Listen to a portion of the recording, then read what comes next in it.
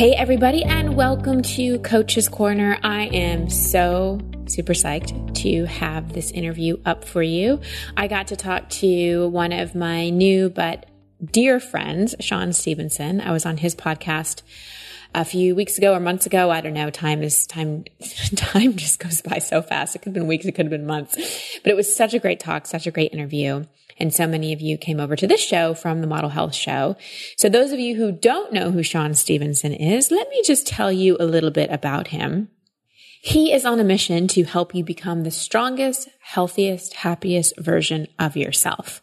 And that was something he had to do in his own life. He's overcome a lot. He spent the first half of his childhood in a quiet suburban neighborhood with all the love and attention that a child could ask for, and then spent the second half of his childhood growing up in some of the most dangerous parts of the inner city, surrounded by gangs, drugs, alcohol, and violence on a daily basis. Then at age 20, he was diagnosed with a devastating illness. It was an incurable spinal condition known as degenerative disc disease. Essentially, his spine was deteriorating far faster than it was supposed to.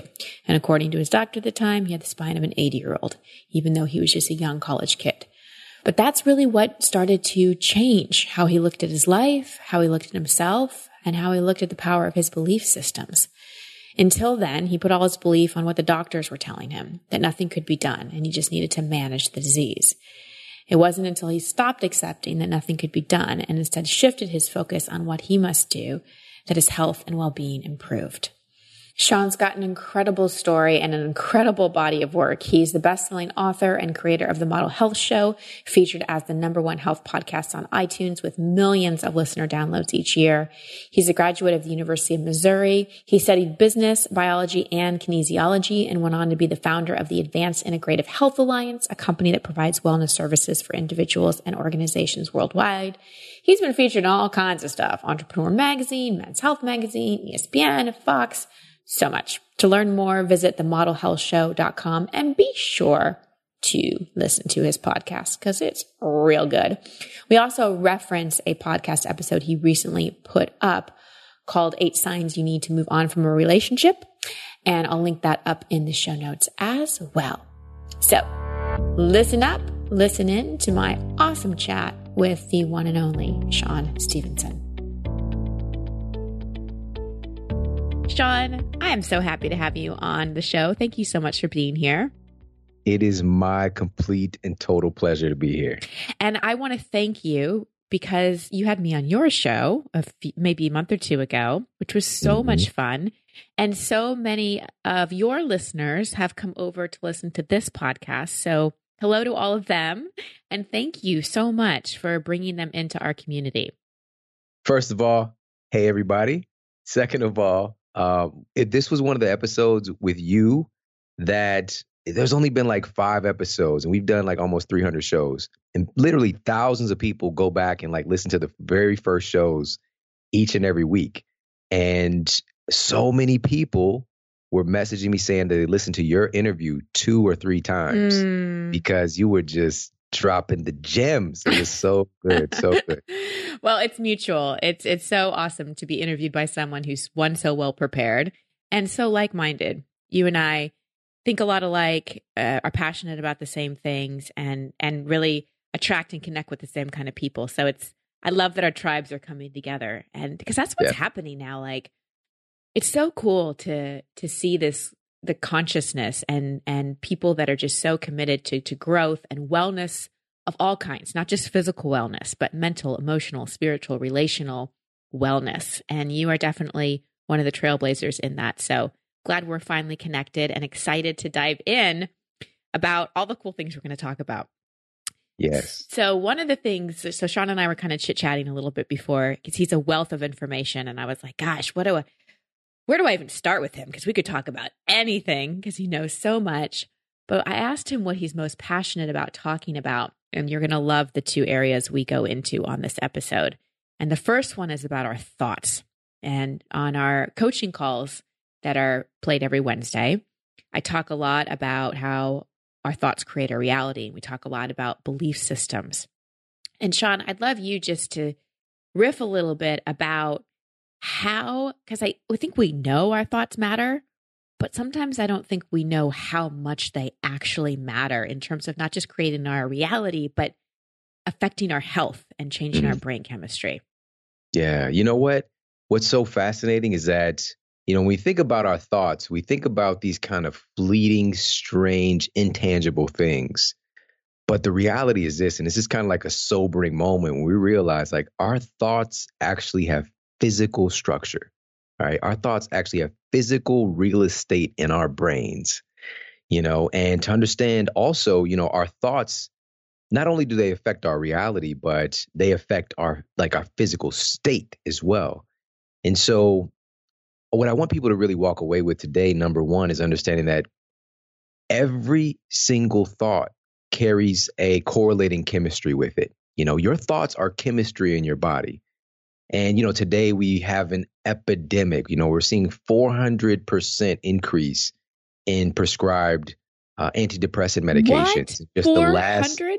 the last 20 years, 400%. All right. It's astronomical. And the question is like, are we just more and more broken right now? Like what's happening? What's going on? And we both know this, that it's more so an issue with not appropriately managing the root cause, right? And a big, today we live in a time of the greatest connection, but the least connection in a way, and meaningful relationships and also meaningful understanding of ourselves. We're so distracted from even listening to our own internal intelligence. And so that's just kind of the way out for a lot of people because that's what the offer is. And I don't want to get into a tangent on that, but I just want people to understand the most powerful, I want people to really get this, pharmacy in the world is located in your brain. All right. Because, let's take a SSRI, for example, a serotonin, selective serotonin reuptake inhibitor, right? Very popular antidepressant medication. This one is addressing serotonin specifically. It's basically helping serotonin to stay more active in your body. All right. It's not necessarily making your body produce more, but it's just like making sure it stays around so your body's not metabolizing it too quickly. Right. And so the question is, well, if serotonin is an issue, if it's an important kind of neurotransmitter that makes me feel good, how do I produce more of it? How do I make sure that that's optimized?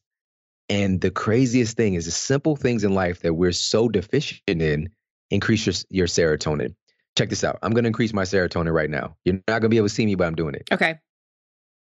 I'm doing it right now. I'm smiling. Oh, I thought maybe you were thinking about Brussels sprouts. Oh, man. See, let's not open that door. Let's don't open that door. But even the physical act of smiling is connected. There's certain, there are hundreds of muscles that are involved in you smiling, by the way. And these are connected to literally like nerve endings, right? I'm sorry. I couldn't even think of the word endings. I was like, nerve beginnings. But your specific nerve endings that connect your smile to your brain, right? You've got these nerve endings that branch out throughout your entire physiology, even down to your toes. All right. So, but the act of smiling engages, it's like, you've heard this statement people have said many times of muscle memory, right? This muscle memory. So the act of smiling is something even babies do, right? And it's related directly to a state of happiness or pleasure, right? Or contentment. And so it's hardwired into us that when we smile, those nerve pathways fire and we produce more correlating endorphins, serotonin, all those good things. And so it's kind of hard. It's really hard for you to smile and to be mad, And of course, like we can all get a little like psychotic and act crazy and be like, okay, you smiling, but you're really thinking about, tripping somebody or whatever. I don't know. But, just in a general sense, even taking control of that, being aware that, so that's one of my practices, even when I meditate in the morning is I'm a big smiler. So I'm smiling during my meditation. It makes me feel good. I love that. Yeah. And it does. I actually, this past weekend, I had such a good weekend. And the main reason I had such a good weekend is because I laughed a lot. We actually got a group of friends together and played improv on Saturday night. And it was hilarious and so much fun. And I woke up the next morning high, just completely high because I had laughed so much.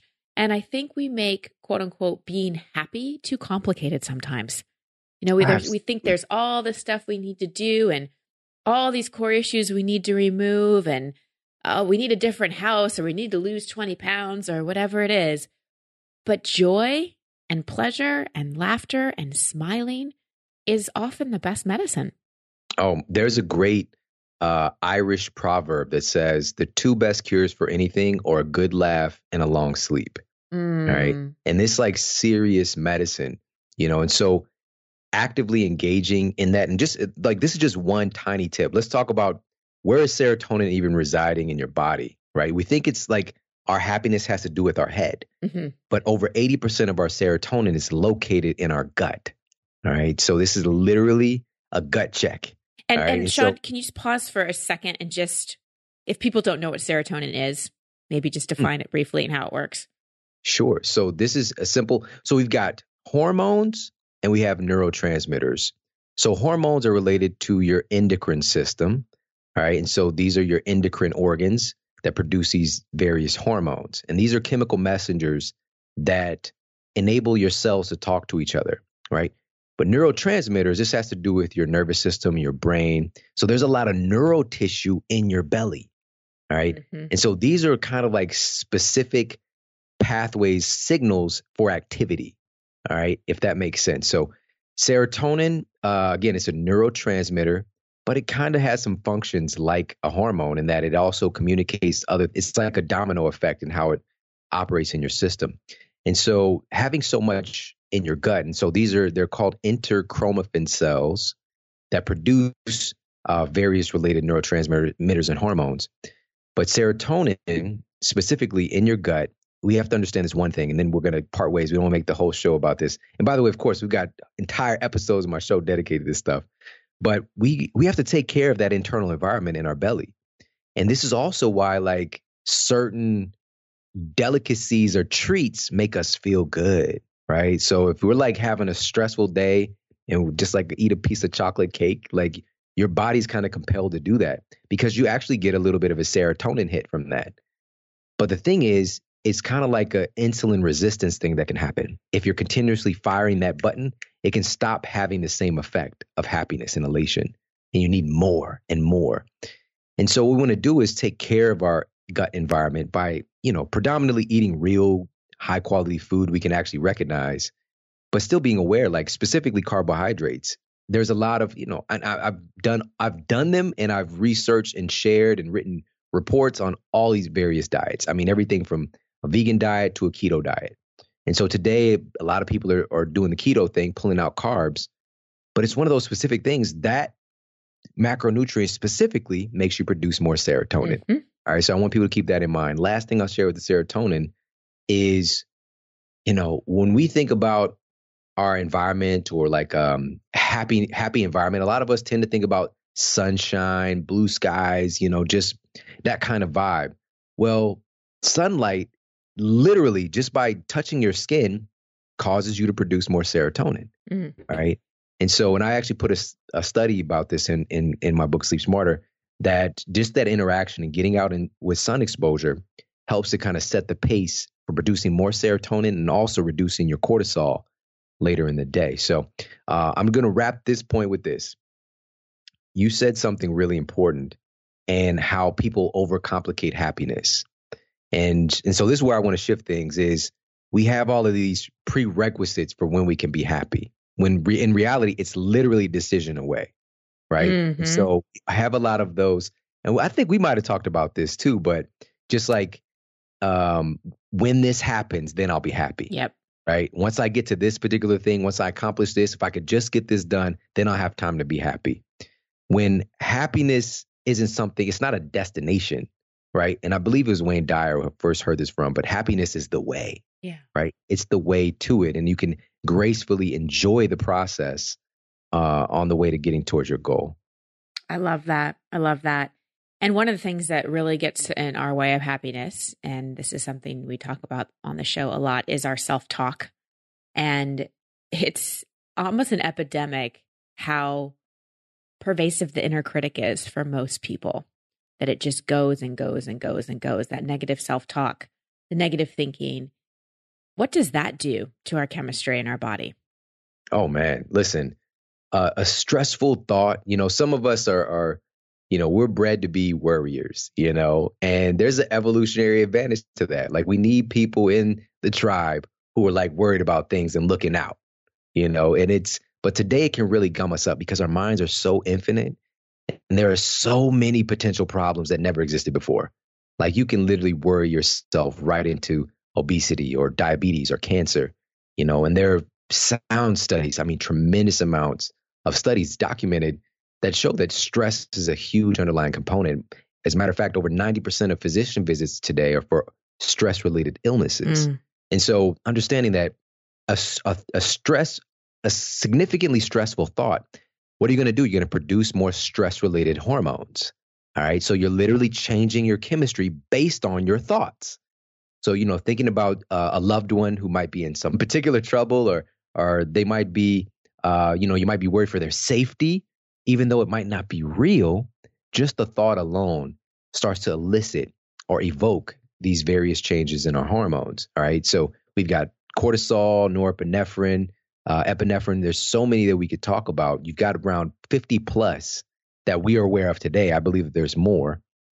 And it's just this chemical soup that you are largely dictating. But the thing is, we're doing most of it is unconscious, right? Because we have our habitual thought patterns, right? The things that we tend to revert to, so when a stressful situation happens, people who tend to be depressed get depressed. People who tend to get angry get angry. People who tend to look for the bright side of the situation, they tend to do that. So it's going back and what is your default? And that's where I want people to do the work. But that takes work. Yeah. It's not something that definitely happens overnight. Awareness starts the process. But then you want to eventually mold yourself to getting into a space where you can realize in the moment when a stressful situation or a negative thing is happening, and you can, we're not getting like super warm and fuzzy with the looking at the bright side, but finding the value in it, right? And so what I like to do is direct people towards questions, right? Questions determine our thoughts, really. Questions determine how our brains operate in a way. Because, there's certain regions of the brain that respond to questions. Your reticular activating system, for example, it guides your focus. So when the stressful situation comes up, maybe it's a tough deadline or a deal didn't go through, or, somebody in a relationship did something that really hurt you. It's asking in those moments of stress, maybe something going on with your kids, but taking a moment as quickly as you can and asking, what is this trying to teach me? Right? What is this trying to teach me? Or a question like, what quality is wanting to be developed in me? Right? Because all of these challenging situations have an intrinsic gift in them somewhere. And how quickly you can wake up to that is how quickly you can shift that chemistry. I love that. And what would you say to someone who's listening who might be thinking, but I have 3 kids and a job and it's not that easy for me? Welcome to my life. You just detailed my life. All right. Yes, I have 3 kids. I have my own company. I have this #1 health podcast. I write books. I travel speaking. I was just on the road for 2 weeks. I was in Bermuda. The Bahamas, St. Martin, San Diego. I know. Okay. I understand. There is so much going on, but I'm telling you what, even all those things that I listed, and there's more, by the way, because I love my wife. I love her. I love being around her. I spend as much time as possible with her, and it's a lot. I spend a lot of time with my kids. I love them so much. How am I able to do all this stuff? It's because I have priorities for them, right? We have time. We all have time for what's most important to us. There's a lot of stuff I'm not doing that I didn't name, but they're not as important to me, And so it's not a matter of time or capability. It's a matter of decision. It's a matter of what actually matters most to you, and guess what? I was at the gym today as well. This is we have time. We all have the same 24. All right. Beyonce doesn't have 25. She doesn't have 26 hours. All right. We all have the same amount of time. It's not even managing time. By the way, I want to clear up this discernment as well, because there's a lot of courses out there, books talk about time management, right? We got to manage time. We got to manage. You can't manage time. You can't. Time is just going to happen. Yep. Time doesn't care about you. All right. What we have to think about is managing ourselves. Right. We have to manage ourselves within this construct of time because it's still a made up thing in a way. We all kind of agreed upon, right? It's 4:00, right? Right. It's not, it's just something that we collectively use for communication. But how we operate in that, it really is about decisions and priorities. It's really that simple. Yep. I agree. And I think it's also about self-honoring choices. I think that we often don't make ourselves a priority and we don't make self-honoring choices. And that gets us in a cycle of doing.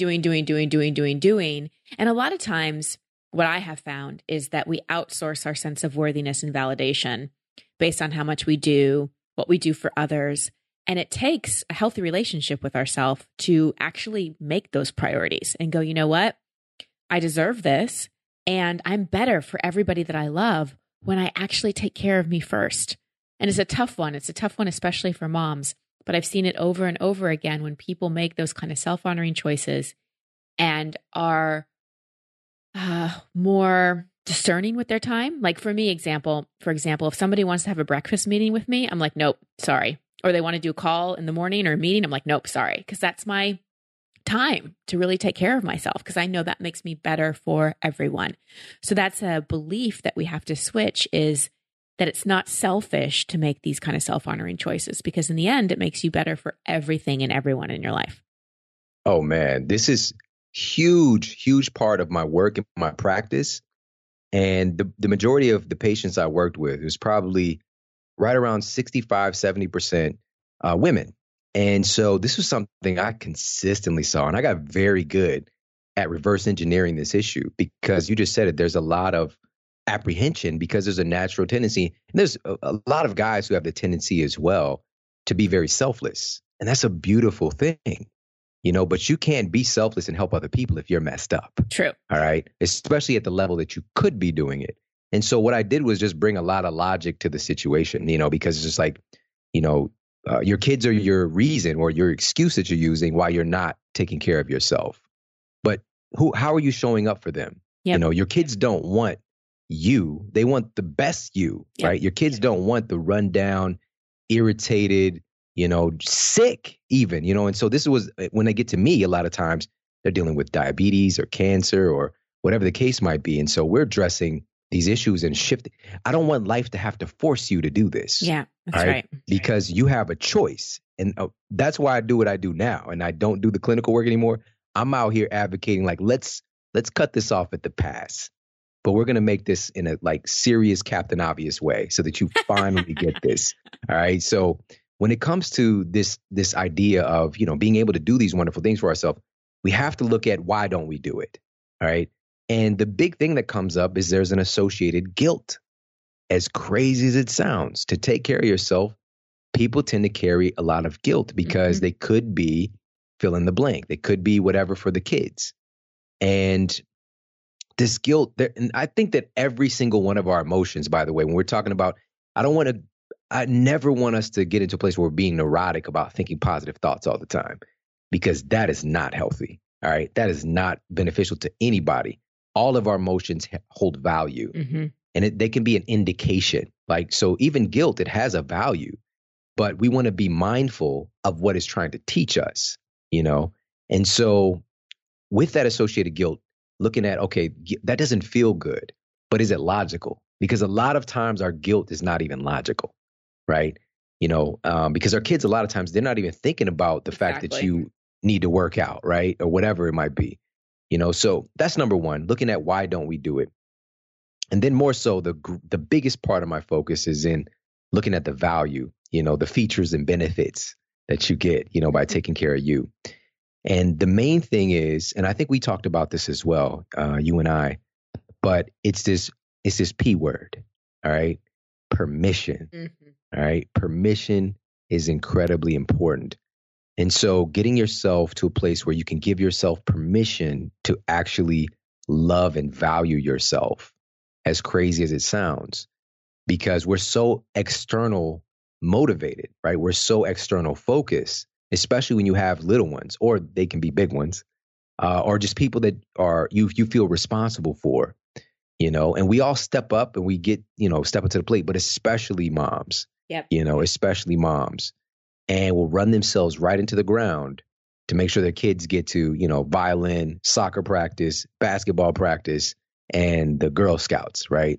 And that's just one kid, by the way, what I just named. And that's a true story for some people. And they don't even mention what the other kids have going on.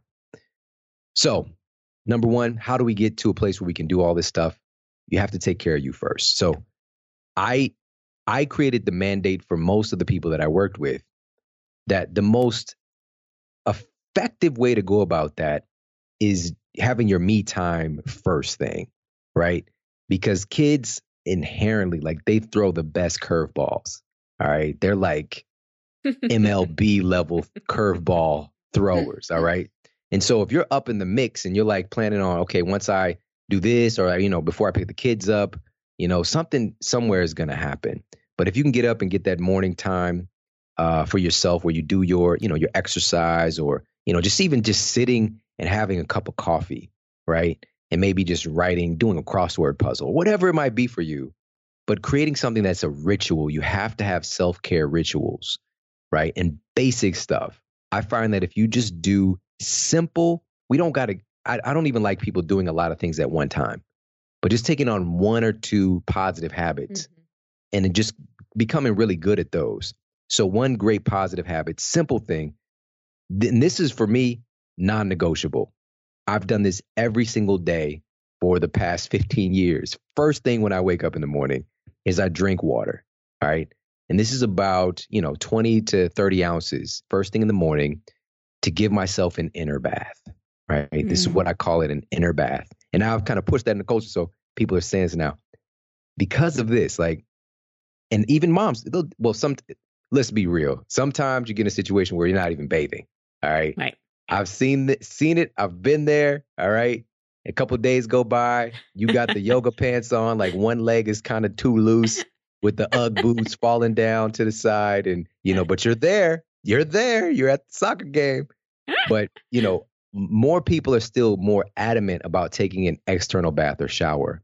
But isn't the inside more important? Mm-hmm. This is an important time to hydrate your cells, your organs, your tissues. And here's a really powerful thing a lot of people don't know is that there's something called water-induced thermogenesis. And basically what this concept has revealed is that by drinking a certain amount of water, specifically 16 ounces in the study, or it's 15 or 16 ounces, triggers your metabolism to turn up and actually start burning more calories just from drinking water. Oh. All right. So we get that benefit of kind of jumpstarting that metabolism in the morning, but also, and most importantly, is that when you're sleeping the night before, when you get up, this is one of your most dehydrated states you can be in outside of like exercise or walking around in the desert, because your body has done so many processes while you're sleeping and a lot of metabolic waste have been created. And so getting up and drinking water helps to flush all of that stuff out and really start you in somewhat of a clean slate to start the day. So if you could take that one thing and employ that, for the next few weeks or, and carry that on, because for me, it just started as a day and it turned into 15 years, and I feel so good about it. Like, it just is one of those things where I don't know what it's like to not feel good 99.9% of the time, and I know that those small habits, so that, and also making sure that you're just getting a little bit of time to work on your inner guidance system, because shows like this help to fill up your cup. Yep. Shows like this pour into you and remind you how valuable you are. You have to have that constant affirmation, because in our world today, you can get distracted from it. It's like the Zig Ziglar quote. He said, and I'm probably going to butcher this, but he said, we recommend motivation daily. It's like bathing. All right. So each day the bathing is going to wear off, but you need to take another one. Right. Yep. Same thing. The motivation is going to wear off. You need to have more coming in, and so just something to remind you how special you are, remind you of your value. Have some time for that, whether it's reading in a book, checking out, Oprah's Soul Sunday, having a conversation with a friend who really fills you up. That's what it's all about. You got to do that daily. You have to. Yes. And it's that consistency. And I love this because these are simple things. These are simple things. It does not have to be complicated. And I want to shift gears here because this is, well, I'm shifting gears, but it's also pretty much along the same wavelength of just improved quality of life and improved health, which is having healthy relationships. And I know that you did an episode on this recently, which we'll link up to in the show notes. But you identified some like red flags or things that, like when you know it's time to go in terms of a relationship. Can you talk a little bit about those and then just what you've learned? Because you have an amazing wife who I got the pleasure of meeting. And I know that your relationship is a huge priority in your life and contributes so much to your overall health and well-being. So I'd love to just know what you've learned about what it takes to create a healthy relationship. Awesome. Sure. So, full disclosure, I didn't really have, I think it's important, this statement of if you can't see it, you can't be it. So having examples of what's possible. When I was a kid, I stayed with my grandma for a nice chunk of time, basically till I was after second grade. And I got to see her and my grandfather, and it was the most beautiful relationship. Like they were an entity. And then from there, that was it. After I was out of the house and moved back in with my mother, it was just turmoil. Like I didn't see another healthy relationship like at all. Like I cannot consciously think of one. I saw a lot of abuse, not just within my own household, but, even my mom's friends. Funny enough, she had friends who were in abusive relationships, like crazy. It's just like this consistent pattern. I've never really shared this story before, but one of her friends, she actually had gotten out of an abusive relationship. Everybody knows Tina Turner, right? And so Tina Turner had the whole situation with Ike Turner and the abuse, and she kind of really, stood up and, got out of it. But one of Tina's best friends is my aunt. And so she was in the same kind of circumstance with one of Ike's band members. All right. Wow. And so, but just after enough was enough, but that was still like my mom was in that sphere of like seeing this pattern with abuse.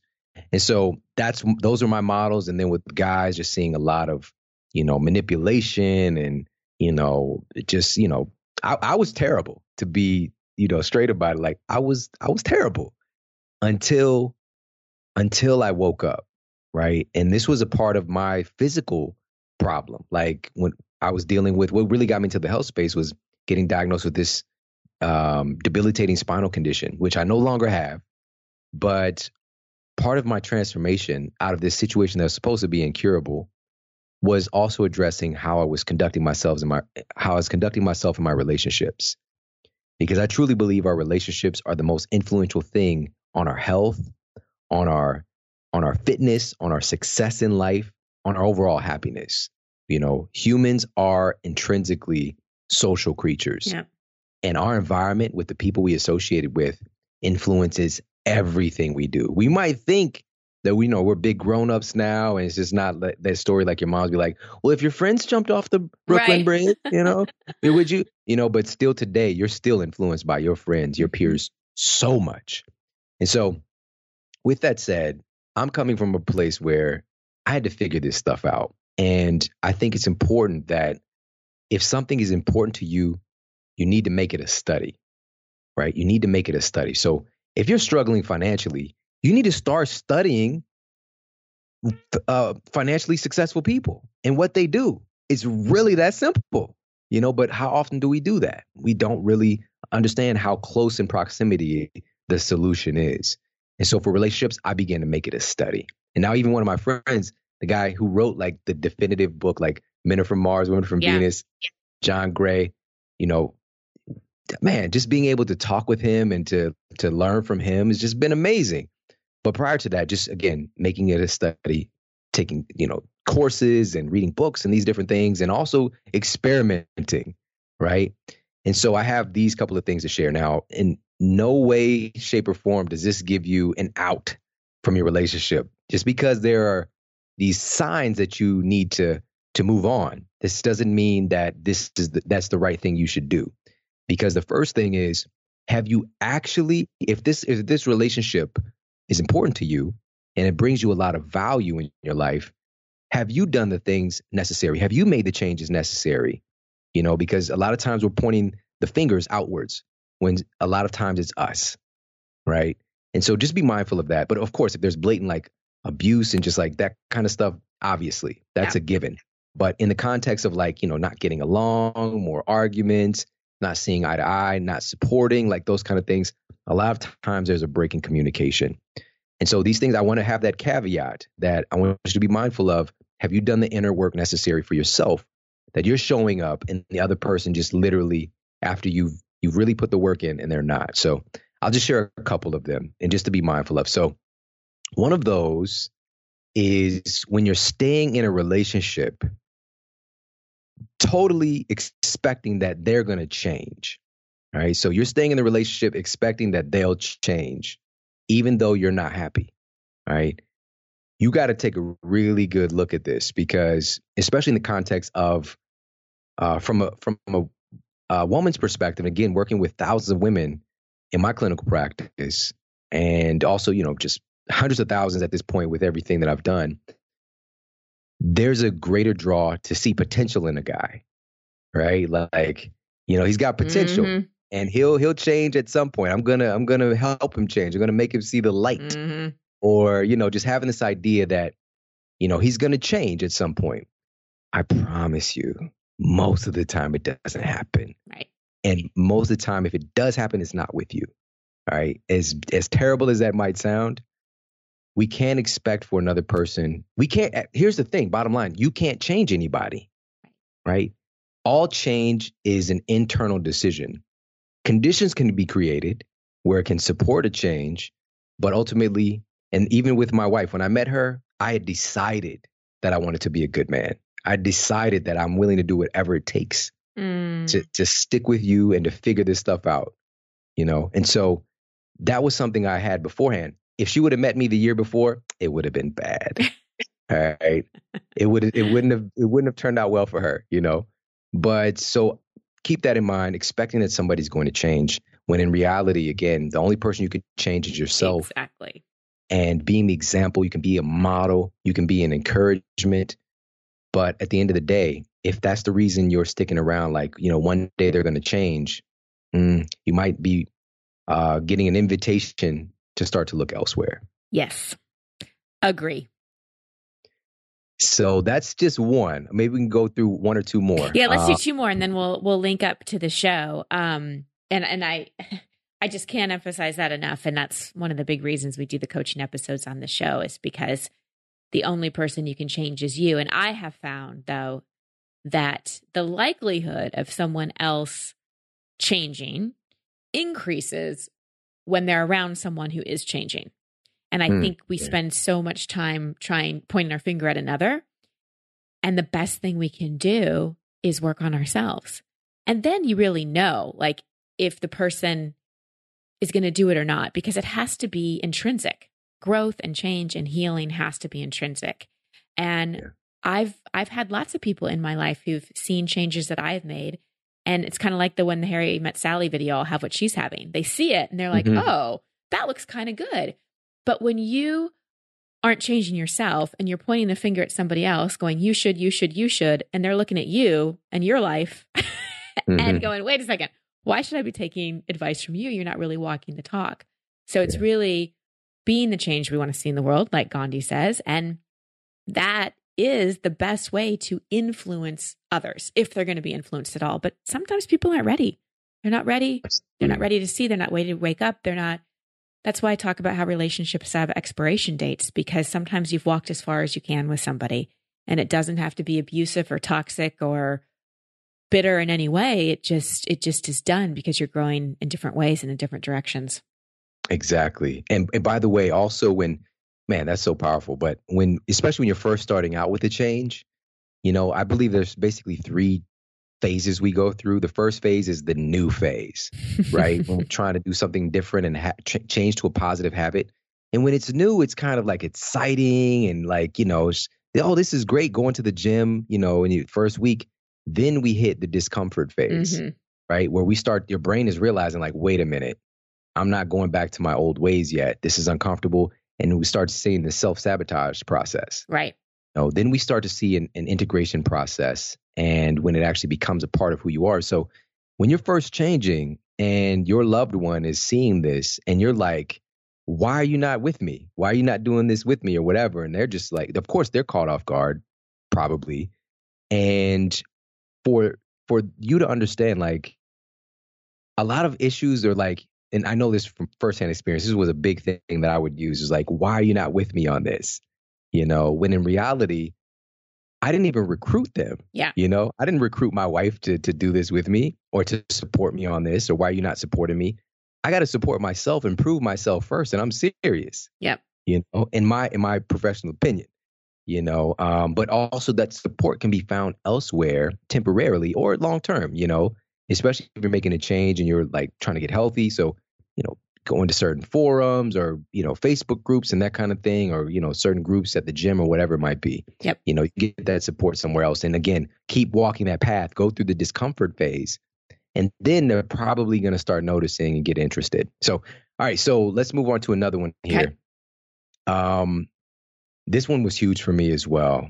And this is another sign that you might need to move on or consider moving on from your relationship, or a dramatic change needs to take place with it, is when you keep being forced to justify their actions. All right. This is something I've definitely had an issue with doing continuously, especially as you work on yourself and you develop. It was not my intention. I did not know that I was going to become more compassionate. Like, I didn't set out when I got my health together and I wanted to, help people get their fitness together. I didn't expect that I was going to be more compassionate.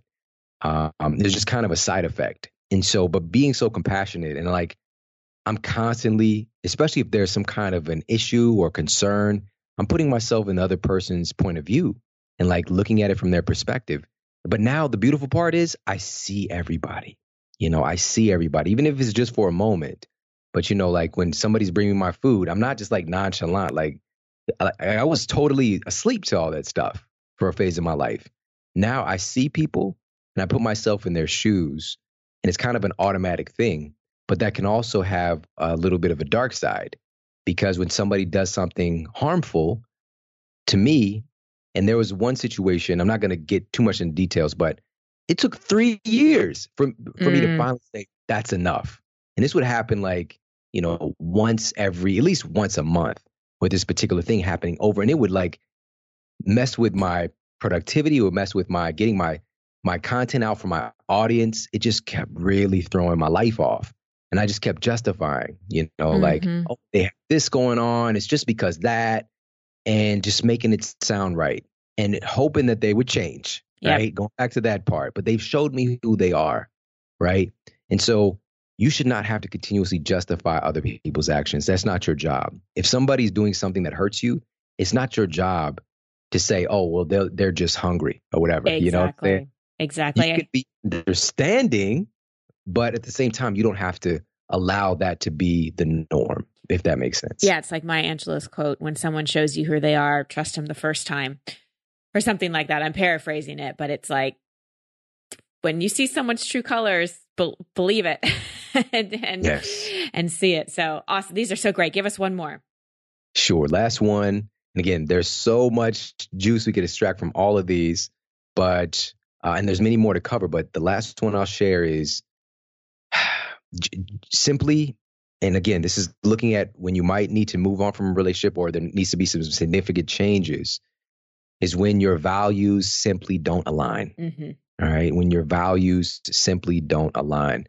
That's one of the collective things that keeps people moving forward together, whether it's in friendship, intimate relationships, even as a family, is when you have a certain chord of core values that are, synonymous, or that integrate with each other. It doesn't have to be the exact same things, but very similar values. And so if your values aren't aligning, and so in a context of a friendship, maybe, you value, family time, and you value, monogamy, for example, but your friend is very, maybe they're frivolous and, they're hooking up with a lot of people, which I'm not saying either is wrong, by the way. All right. But just if those things aren't matching up and it's creating there's some discourse there, maybe it's with your significant other who is like, why are you always hanging out with your single friend? And she's hooking up with guys and like, you're taking an Uber back or whatever. Like, that might cause problems there. It might cause problems even with your communication, right? Because you're growing in this direction of building your family and they're growing in the direction of just like, doing their thing. Right. And so it's just being mindful of that stuff. It doesn't mean, again, you can't be friends, but the level of that friendship.